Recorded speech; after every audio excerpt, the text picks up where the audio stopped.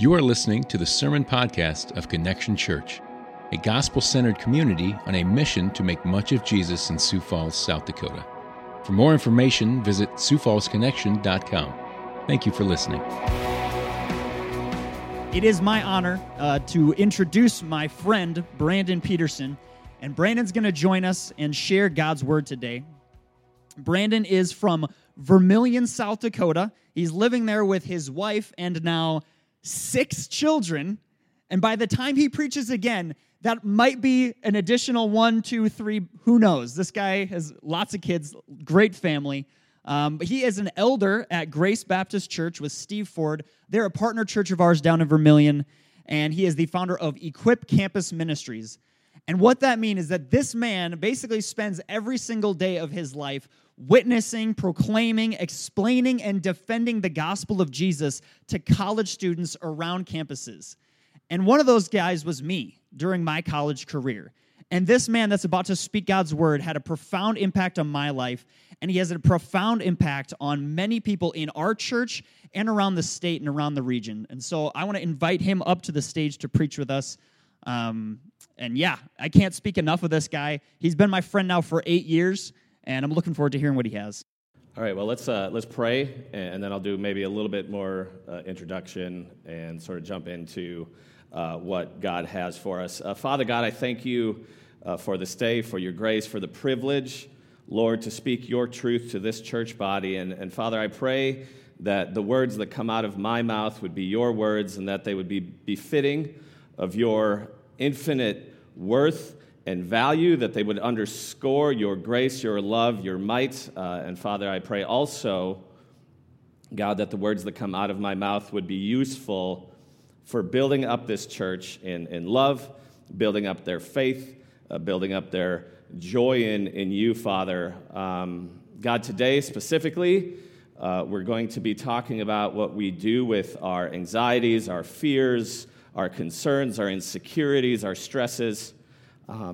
Where should we bring those? How should we bring those to you?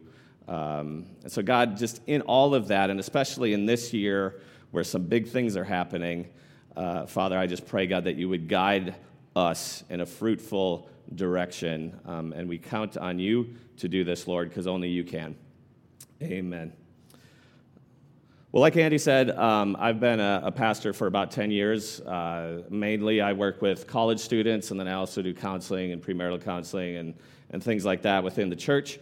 And one thing that I've seen is very, very common among people is something that we call anxiety. Now, anxiety, when it's used by mental health professionals, it typically means something very, very definite, which is usually the physical aspect of anxiety. They separate worry and anxiety. Worry is your thoughts. Anxieties are some of your bodily feelings and experiences that you go through when you experience worry. Now, today, that is not the definition of anxiety that I'm going to use. I'm going to use it in a very all-encompassing way so that it means everything. It means stress, it means worry, it means fear. It means all of those different kinds of things. Now, as we start, I want to ask you a question. Is it possible to be thankful for the year 2020? It's become very, very common this year, every time I get on Facebook, to see memes and statements about how frustrating and how depressing and how stressful and terrible 2020 is. But is that the whole story? Is it possible to be thankful for 2020? I think so. But when we say that, we might be thankful for it in a way that is not typical, in a way that maybe we weren't thankful before, right? So being thankful in 2020, we're thankful for maybe different things, some of the similar things, but maybe different things than, 2018, 2017, 2016. So what do I think, at least, that as Christians, what are some of the things I think we can be very thankful for? Well, on a year like this, a couple things happen, right? Some things are revealed, some things are taught, okay? So we are brought into sort of a unique, stressful, strange world with pandemics that take over the globe. We're in an election cycle, which is typically not very fun, but then this year it's been extremely not very fun. And at moments like this, especially when they affect everyone, what it does is it exposes us, right? What comes out of us is what was in us, right? So when fear and anxiety and stress are the norm for you during a pandemic, that is in you.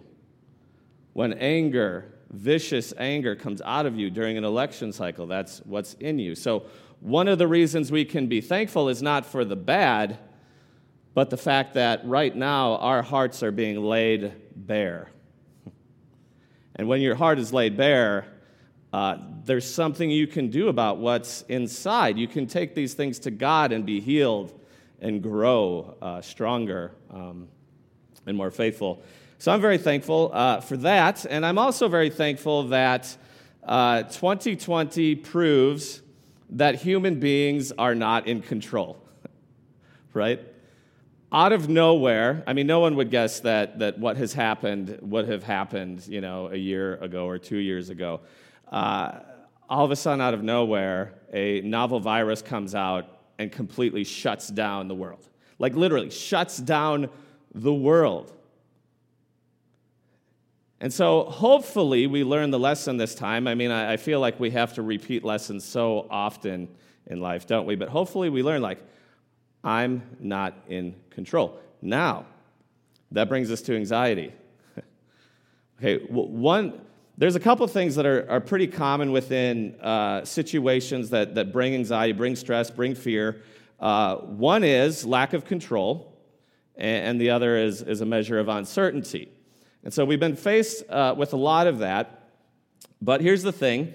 When you think of anxiety in reference to 2020, you may think of pandemics and elections, or Facebook or riots, or many other things. But I want to rewind the tape a few years so that we don't just think of the big things that are really affecting us right now, but we also think about the daily things that we always stressed about, that were always fears for us, so that we can also bring those out and lay those bare before the Lord, repent and grow. So, what is anxiety to you personally? What is it to you? Is anxiety the sinking feeling you get in your gut when you see your bank balance? Is it the late night worry for your teenage child? Is it about the future, right? Do you wonder, will I graduate? Will I get that job? Will I retire? Is it about the past, right? Those mistakes, those sins that you cannot forget. Perhaps it's more simple. Perhaps anxiety is just the way you wake up in the morning, right? I have a lot to do. I have a lot to get done. I better get going, or everything is going to fall apart. A lot of us are in that boat. That would be me. Some of you may think anxiety is a positive personality trait. It's what energizes you. It helps you do things. It helps you serve and care for people. Anxiety doesn't always mean the same thing. It's not always experienced in the same way. And so we need to dig into it more deeply today than maybe we have before. Now, again, as I said earlier, there's two giant causes that are pretty normal around things that are stressful and anxious and fear-causing for us, which would be a lack of control and uncertainty. Lacking control is scary. It means that by human power, you might not get or be able to keep the things that you value most in life. Uncertainty similarly shows us that we have no guarantees. What we value may not come, and if it does, it may not stay. Decisions often feel stressful because they're about the future, and the future, as we know very well now, is not ultimately predictable. It's not ultimately something you can control. Sometimes you have a hypothesis, and you think something's going to happen, but even when it does, you didn't know for sure if it would. In 1 Peter 5, we will find great answers to our stress, anxiety, fear problems. But before we turn to that, I want to help you see ways in which you might be anxious. I want to share with you several behaviors that anxious people do. If you ask for an excessive amount of advice, double, triple check all your emails before you send them, often second guess your decisions, excessively check your weight, your grades, or the number of likes you've received on Facebook, you may be anxious. If you excessively seek information to increase certainty about buying the right shoes or applying for the right job, if you make excessive to-do lists so you will not forget anything, if you have to do everything yourself or have to do everything for others, if you're overprotective, or if you are often bitter, frustrated, and angry with others because of how their contributions at work or home are not helpful enough, you might have an anxiety problem. If you use your own power and tactics to control the outcome of unpredictable and stressful situations, you are probably anxious, and your coping mechanism is control.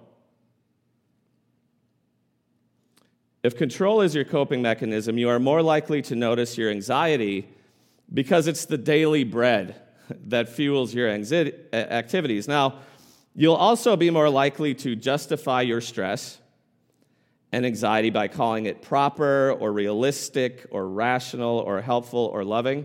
Some of the most anxious people I know have a problem where they confuse worry and love.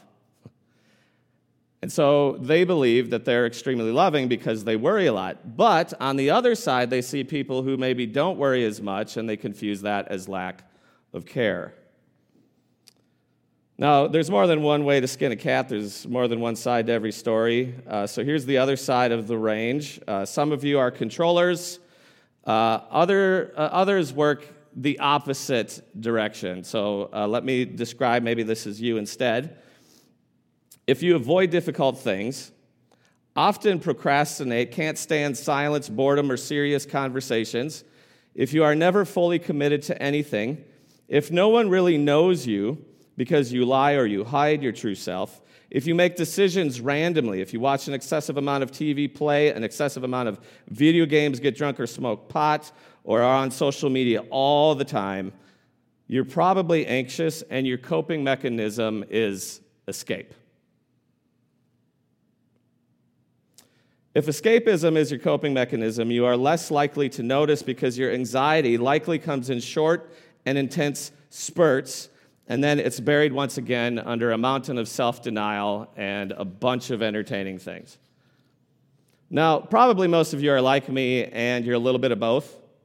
Okay, so my natural tendency is to be a controller. When things go wrong, I pull up my bootstraps and I go to work, and I do all these hypothetical thinking, like, well, we could fix it this way, this way, this way, this way, this way.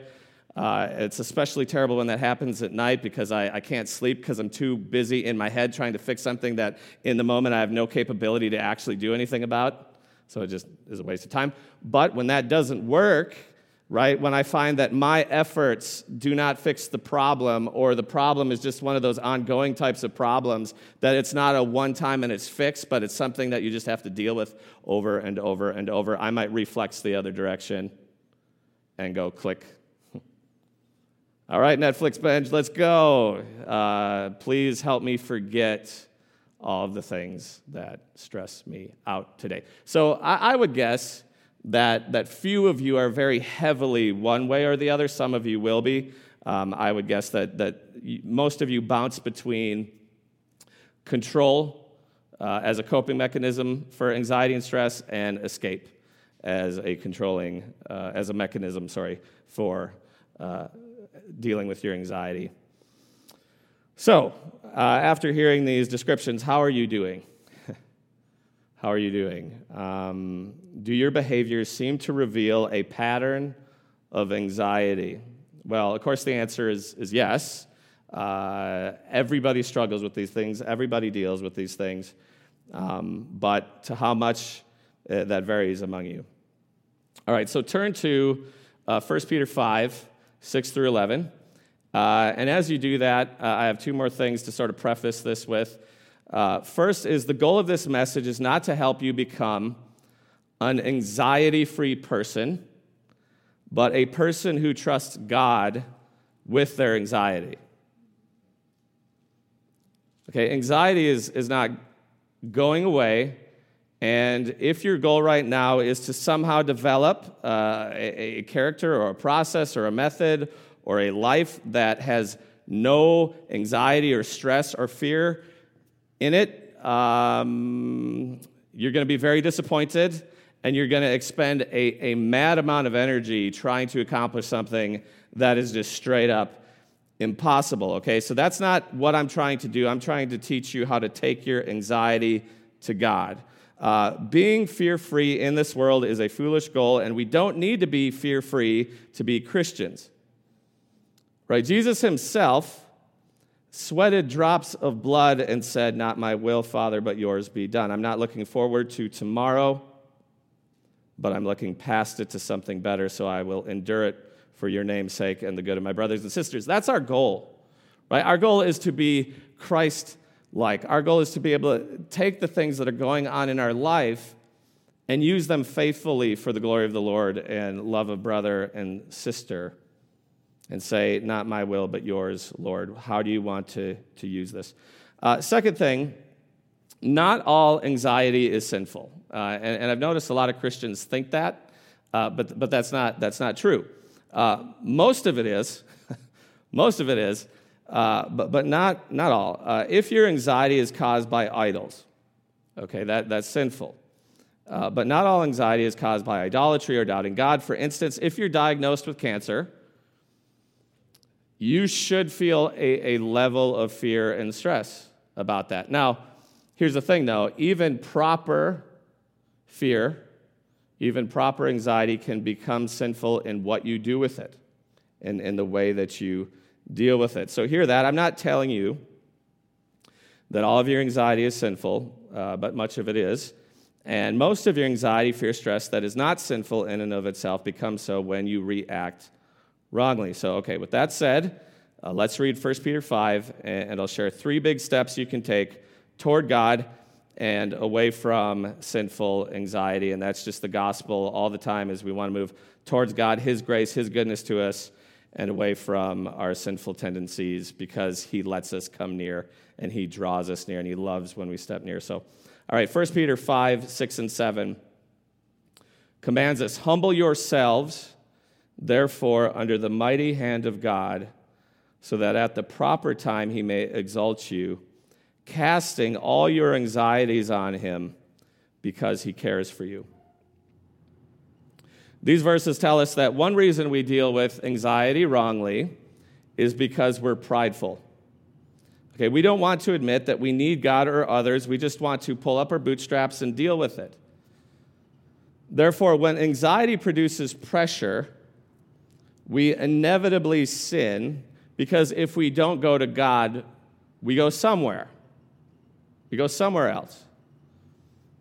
So just think for yourself. Where do you go for relief when you don't go to God? Do you eat? Do you yell? Do you work harder? Do you sleep less or more? Do you drink? Do you cut yourself? You do something. We all do something to find relief. And the reason we turn to the wrong things is because we're not turning to the right person. We're not turning to God. So step 1 for dealing with anxiety is humbly submit your fear to God. The first step is not asking if the fear is valid. And it's not asking if it's sinful. Okay, you can think about that later. But that's not worth your time. You need to take these things, whether they're rational or not, whether they're real or not. God wants you to bring all of your anxieties to him. He is ready and he is waiting, so be humble. Hand them over to him. Now, some of you are thinking, potentially, I'm not prideful in my anxiety. I'm not prideful in my stress. I am self-loathing. Okay, well, here's the litmus test for whether or not you're humble in anxiety. Have you done 1 Peter verse 7? Have you continually casted your anxieties onto God through prayer? Okay, if not, our text says it's because you haven't humbled yourself. You haven't submitted to God. And the moment you fail to submit to God, regardless of your self-disgust, you may be saying with your lack of action that your way of dealing with stress is better than His. Or maybe, more simply, you're just saying, like, God can't help me with this. Right? His ways will not take care of the problem. His ways will not bring relief. Therefore, I need to get that for myself using my methods. My methods of relief are better than God's. And you might not be thinking that while you're living it out, but what you live out speaks a lot more about what you believe than what you say. So again, humble yourself. Cast your anxieties on God. Now, as a bit of an aside, I just want to share a little bit about what sin is for a second, because that's kind of dovetailing with our conversation here about anxiety. Think of sin like an iceberg. Okay, only the top 10% is visible. We call that the tip of the iceberg. And that's the part that everyone sees, right? Whether you're a believer or not, everybody sees, they experience the 10% on the surface. However, that percentage, that 10%, is not usually thought of as sin by most people. Rather, that 10% are the feelings and the consequences we experience because of sin. So the tip of the iceberg of sin is the pain it causes, even ourselves. It's the crippling fear we feel. It's the harm that is done to us. It's the coping mechanisms that make us feel just a little bit better. But underneath that is the 90%, which is the part that sinks ships. The part you don't see as easily or may not even see at all. The majority of the iceberg is unbelief and rebellion. So a big reason you or others react badly to conversations about sin is because you and they are blind to the part of sin that the Bible most often describes, the rebellion part. You don't see that part. The only part you see is the part you feel, which is the pain part. A lot of people hate the biblical teaching of sin because they experience their sin as the pain they feel rather than the rebellion they do.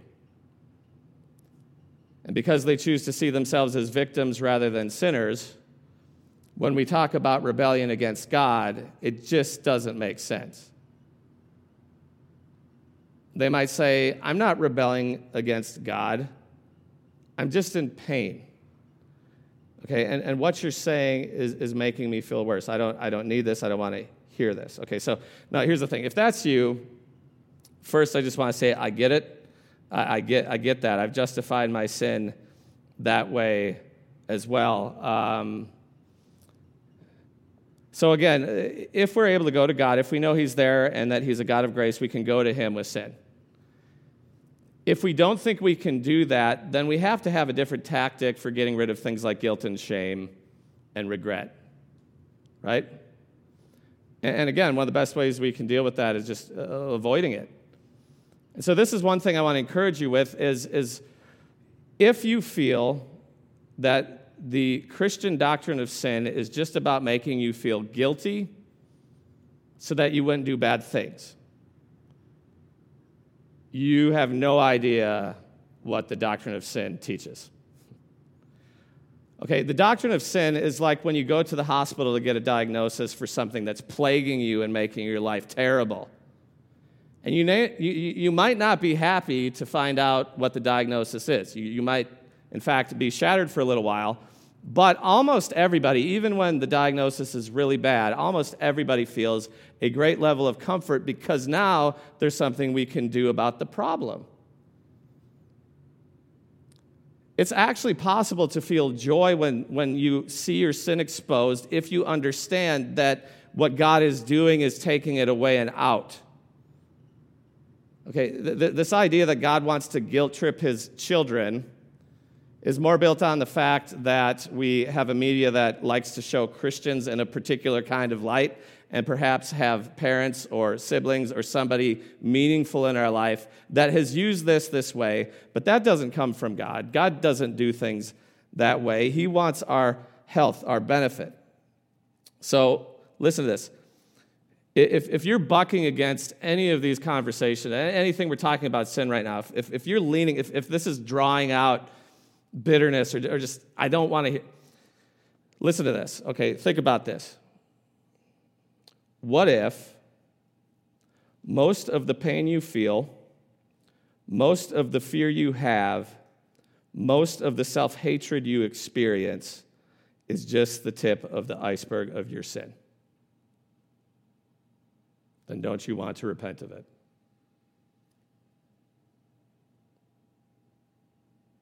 All right, let me say that one more time. What if, okay, just, is it a possibility that most of the pain you feel, the fear you have, and the self-hatred you experience, is it possible that that could just be the tip of the iceberg of your sin? Then don't you want to repent of your sin and get rid of all of that stuff? Of course you do. So what that means is that to get the pain and the self-hatred out of your life, you need to admit that your feelings may just be the tip of the iceberg of what you're doing and what you're trusting in. You can't just repent of the tip. You need to repent of the rebellion and the unbelief that lifts the tip out of the water. Okay, so the first step of battling your fears and many of your other problems is repenting and turning to God in faith and trusting Him, humbling yourselves, admitting things about yourselves that maybe are difficult to admit. In fact, they take humility and going to God for the help that you need. And in so doing, the 90% of the iceberg will be destroyed, and that 10% just will not loom so large anymore. All right, next, verse 8 says, "Be sober-minded, be watchful. Your adversary, the devil, prowls around like a roaring lion, seeking someone to devour." All right, so step 2 for overcoming anxiety. Resist the devil by submitting to God in faith. It is important to fight sinful anxiety because apex predators eat disoriented prey. Wrong reactions to stress and anxiety and fear make you drunk-minded, and when disoriented, Satan will come for you. He's on the prowl. He's waiting for this to happen to your faith so he can eat it. Okay, think for a second. Have you ever doubted God because of fear? Because of stress? Yes. So be ready to resist Satan. If you don't, he will drive you from the only one who can grant true peace. And be aware of Satan's tactics. Satan's main tactic has always been the same. He is a liar who bends the truth just enough. Just enough. So if you make a 1-degree shift, right, that's imperceptible. You can't see that. You can't notice that. But if you're on a lifelong journey and you diverge by 1% as you walk for 60 years, right, you're going to be miles from your destination when you get there. Satan's lies are not typically obvious. Verse 9 through 11 continue this theme of resisting Satan. Verse 9, resist him firm in your faith, knowing that the same kinds of suffering are being experienced by your brotherhood throughout the world. And after you have suffered a little while, the God of all grace, who has called you to his eternal glory in Christ, will himself restore, confirm, strengthen, and establish you. To him be the dominion forever and ever. Amen. All right, so we need to resist Satan because when we're afraid, when anxiety and suffering come, he's going to try to use that. He's going to try to bend that to our destruction. But how do you resist a lion? Well, unless you're King David, it's not with your bare hands. You need weapons of some sort. And since Satan's main tactic is to lie, our main weapon is the truth. And it's especially the truth of who God is. So, our text today gives us 5 truths to remember about God, 5 truths that reveal how worthy he is to be trusted, even when everything is crazy, even when everything is wrong, even when we can't predict tomorrow, or even the next minute or hour. Okay, so 5 things that 1 Peter teaches us here. First, God's hand is mighty, and his dominion is forever. So no matter how big the monster under my 4-year-old's bed was, God is bigger and God is sovereign over it. So when Noah used to wake up with nightmares about being eaten by giant crocodiles, I would ask him, I'd say, Noah, who's the strongest? To which Noah responded, well, God's the strongest. Stronger than Dad, yes. Stronger than 50-foot crocodiles, yes. All right, well, go to bed, and if you start dreaming again, call on God, and he will come and destroy these scary animals. Now, that story may seem silly to some of us, but I think there's something we need to recognize and confess, that a lot of our fears are just as imaginary as a 4-year-old's dreams, right? They're hypothetical situations, right? And some of us really struggle with this, like we are bent towards worst-case scenarios, we're hyper-prepared, and in our heads, we're always thinking of the 90 ways this next day could go wrong or this thing could go wrong.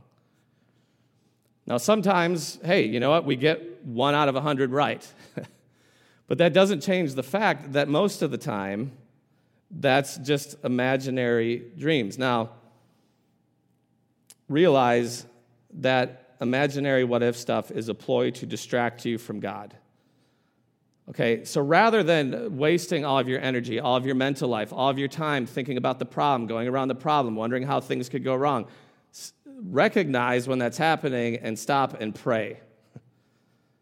And say, God, come into this nightmare and change it.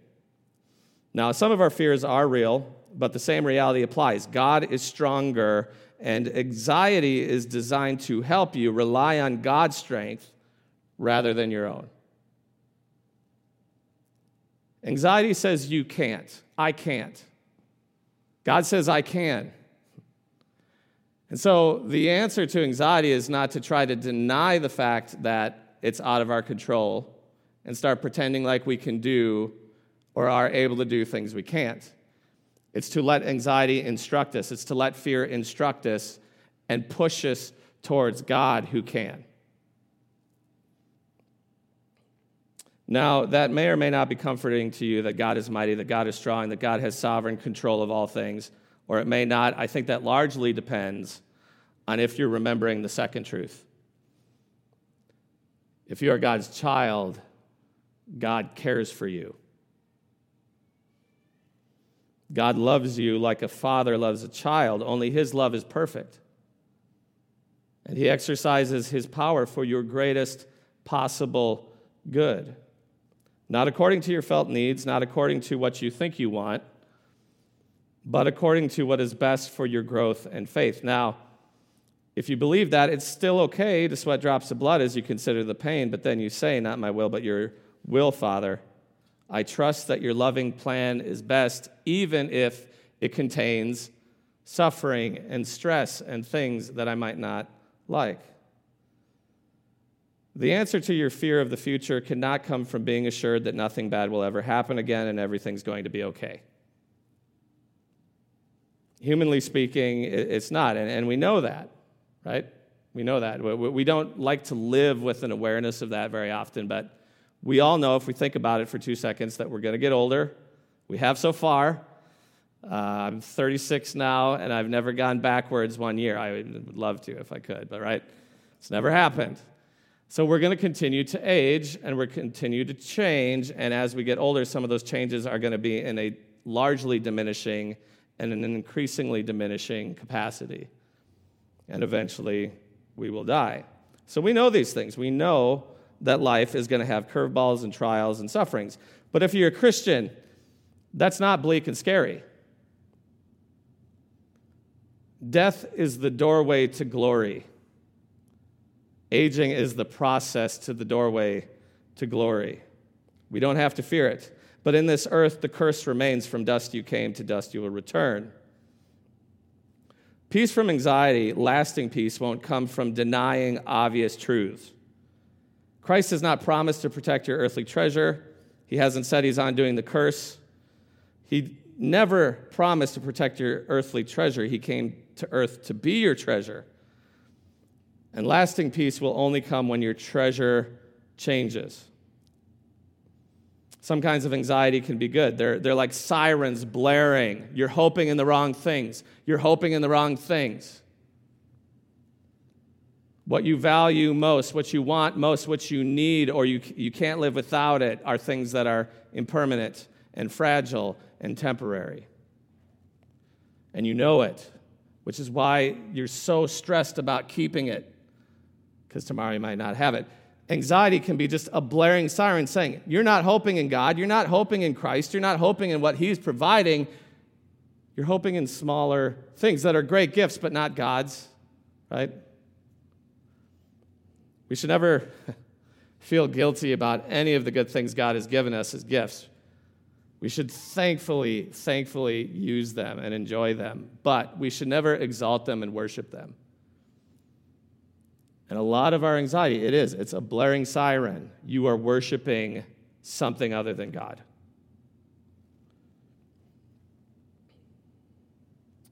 Love and hope in God, the one who loves you most and knows what you need and cares deeply, deeply, deeply for you.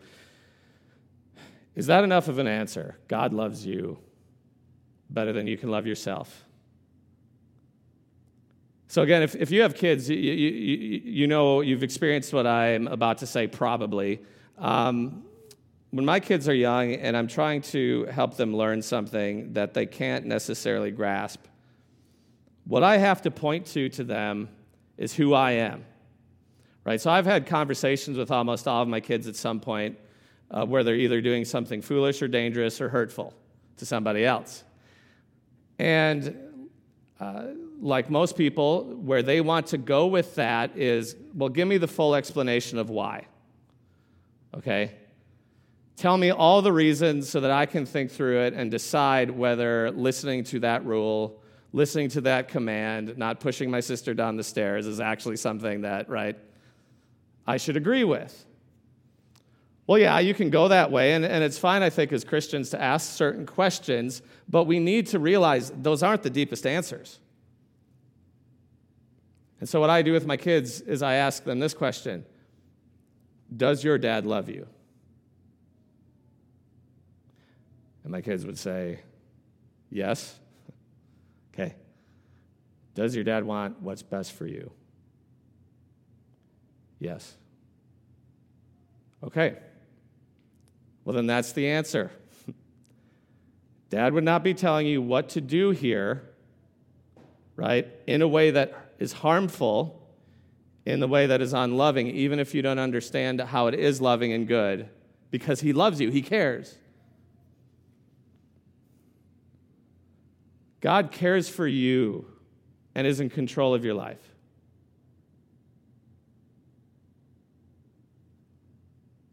That has all the explanatory power in the world. Because you may not know why. Things happen in life that cause a lot of fear, that cause a lot of stress, and we're like, why? God, why? And he doesn't come down and give us a 10-point list of telling us, oh, well, actually it's going to work out that way, and you're going to learn this lesson, and you're going to meet someone in 5 years and benefit them because you went through this experience, and you're going to make deeper friendships with these people because they're going to enter into your suffering and do good to you, and ... He's not going to do that, most likely, but if we know his word and we know who our Father is, we don't need that list. because we know that what is happening is from his loving fatherly hand. God cares. God cares. Okay, third truth. You're never alone. God is always with you, and so are your brothers and sisters, and many of them have dealt with the same things you're dealing with. Well, pandemic. We're all dealing with that. Okay, if you can get over your pride and admit that you don't have it all together and let others come in to help you, it can help. It will help. If you think you're alone, it's a lie. And that's one of the biggest mistakes we make, right, when we're dealing with things like this, is we become isolated. And again, for those of you who have the escapist mechanism, right, to deal with things, that's probably especially true in your case. You don't want to talk about these things. You want to ignore them. Obviously, that doesn't work. You're not alone. Christian comfort is there to comfort you towards God and faithfulness. And so what you need to do is you need to find brothers and sisters who are willing to speak the truth of God to you to resolve your stress, to resolve your fear. What you do not need are a bunch of people who don't do that allow you to sulk in a way that is very unhelpful, unhealthy, and will not actually bring you to a better place, but will instead build a pattern and a habit in your life that when things go wrong, you just sit in it. I tell my guys sometimes in discipleship, who are dealing with things like this, like fear, stress, depression, guilt, anxiety, it's like, okay, if you're walking down the street and you tripped and you fell in a puddle of mud face down, how long would you lay there? And none of them are like, well, I would just lay there for 2 hours, 3 hours, 6 days, 1 month, because I just feel so good to lay in mud, right? Okay, well, would you stand up? Yeah, I'd stand up, I'd get out of the puddle. Okay, then would you just walk around muddy all day? Right? No, I would go get clean. Okay, but is it not true, right, that so many of us, that's exactly what we do with stuff like this. We trip and fall into a stress and anxiety, fear, depression, whatever it is, and we think that what we should do is just sort of sit in there and remain dirty rather than go to the truths of God and be brought out of that. Why do we do that? Why do I do that? I've noticed that tendency in me to just sit in mud. It's so strange, isn't it? Isn't that strange that we do that? Why do we do that? Well, I've had a lot of years to think about it, and I know at least one of the answers, one of the reasons, is because it's easier. It's easier to be miserable. It's easier to stay in fear. It's easier just to believe just all the lies that are spinning around in your head. It's just so much easier, right? It's not better, though. And so what I need is Christian brothers and sisters who will not let me get away with that and will come and remind me of the things that maybe in the moment I'm just not that interested in remembering for myself. Don't believe you're alone, and don't choose to be alone. Don't hide. Get with your brothers and sisters when things like this go on. Okay, fourth truth, God is supremely gracious. Sometimes we're anxious because of sin and its earthly consequences, right? Some of you have committed big sins, and some of your sins have had big consequences, affected you, affected family. But that's why it's so important to remember God is always ready to forgive in Jesus. So even if the mistake ruins your life or sets your family back, you can draw near to your Father's mighty hand for comfort. Anxiety over sin is designed to help us dive deeper into the generous grace of God. Okay, fifth truth to remember. God is going to exalt, restore, confirm, strengthen, and establish you at the right time. God knows, God knows the right time for trials to start and end. We don't. He knows, God knows, immediate deliverance is not always what we need.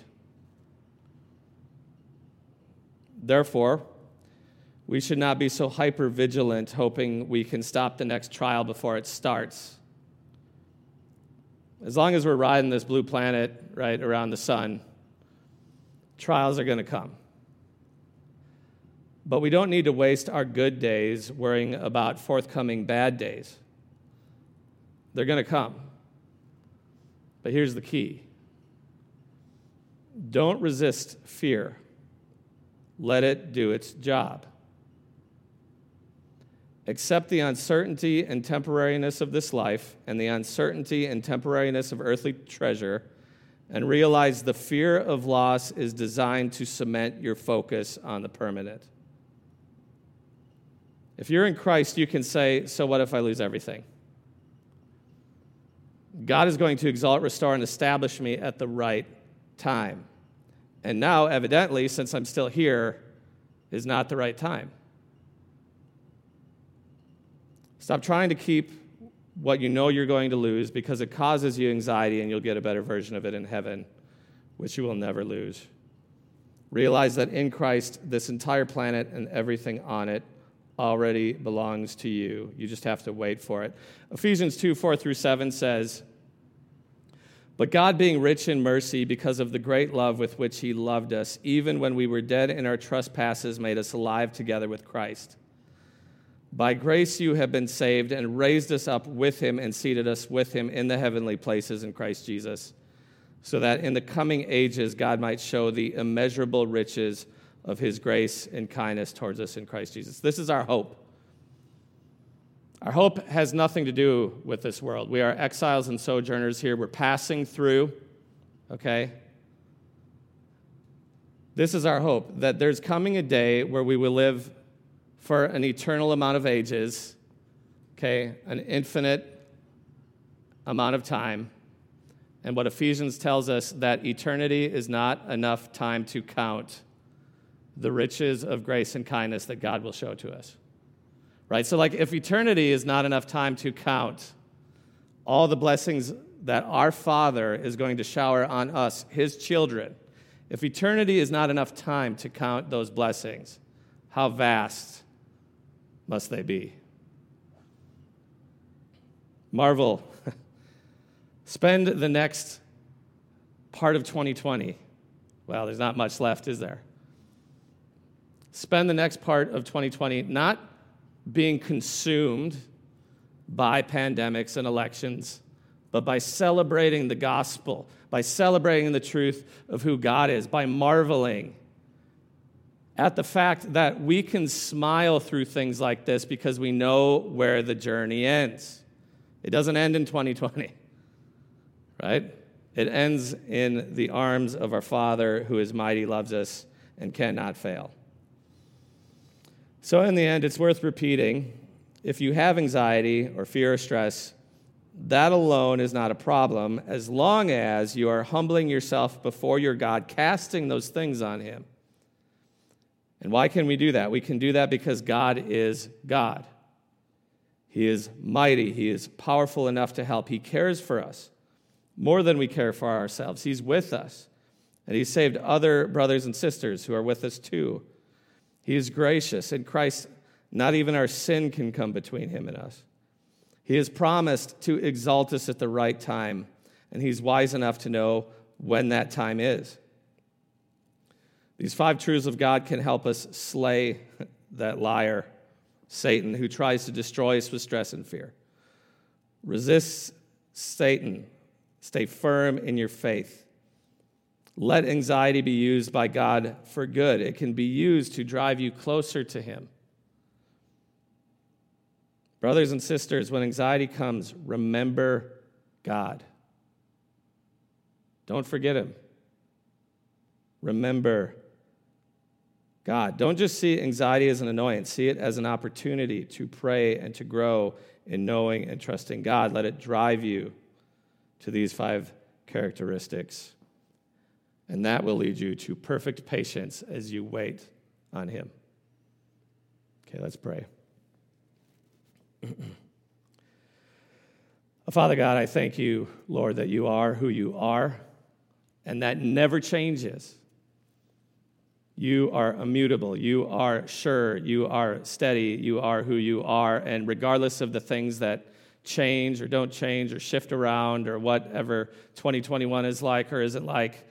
You never change, and the promise never changes. Our hope never changes. But God, what changes is our focus.